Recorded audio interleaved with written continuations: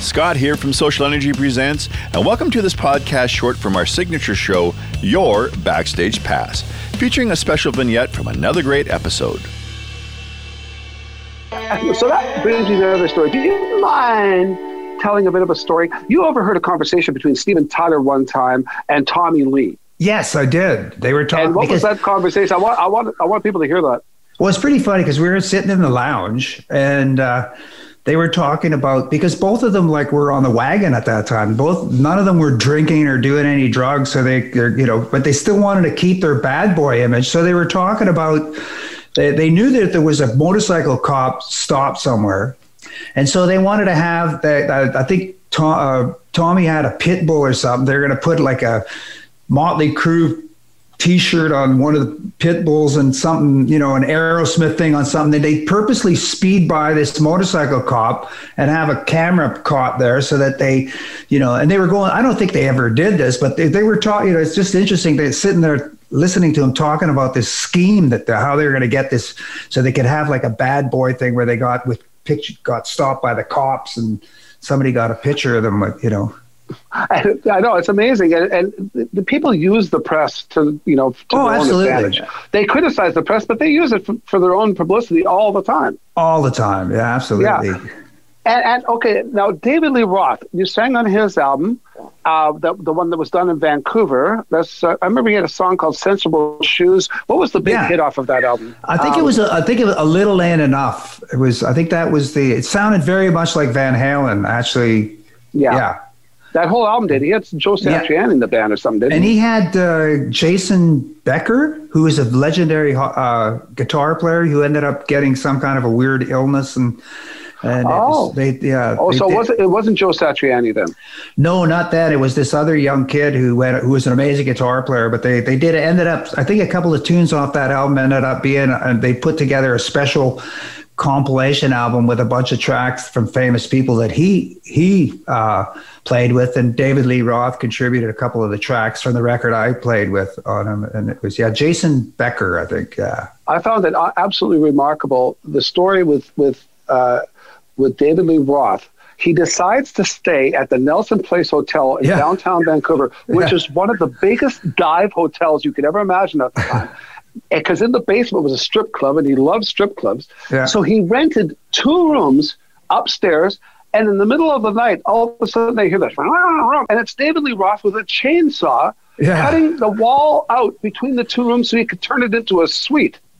Yeah, he did. He was a character, but he was wonderful. He was absolutely wonderful. One of the more fun characters to work with. He was really animated, and a lot of the guys some of the Bon Jovi, of course, we did do some background stuff together. He was a hands-on guy, but David Lee Roth was really hands-on and a real character, and it was a real pleasure to work with. He was into trying different types of things, and of course he had his wall because he loved mountain climbing. So he had Little Mountain Sound was famous for its loading bay, which had very high walls. So he actually had his rock climbing wall set up in the loading bay, which they also used for the drum sound. And he'd go in there, and of course there was wafts of. He liked the ganja, so there's lots of. But a great character. He was very, very. And he'd get in there if we had some gang singing stuff, like a lot of the lead vocals. Sometimes you wouldn't see the singer around, they wouldn't be around while we're doing background parts. A lot of times, some of those lead singers didn't know how to sing backup parts. They had a wonderful character voice, but they didn't know how to sing harmonies. I have to tell you, there's a funny story, but I'm not going to say what band it was, but it's pretty funny because we're sitting in the studio and the lead singer comes to sing with me at the time. I think I was just in on that session. So I'm singing and Bob comes on the intercom, on the headphone mic. Bob Rock, and he says, I can't remember what his name. Well, I'm not going to mention his name anyway. He says, "Do you think you could just sing falsetto with Marc?" And he goes, "What the fuck is a falsetto?" He didn't even know. He didn't even know. Excuse my French, but it was just he didn't know what a falsetto was. I mean, it's like, and you're going, okay. Was that the same session where he ended up he was put on a forced break to save his voice? Was that the same session? No, not this guy. This guy's no. And then there's all kinds of different guys. You go walk in the studio, and there's one guy. I don't know. I guess he couldn't do his lead vocals without watching porno. It's like just weird stuff sometimes. It's like you go, I was in the studio. Back then, you like guys like Bob Rock and Mike Fraser, all these amazing producer engineers.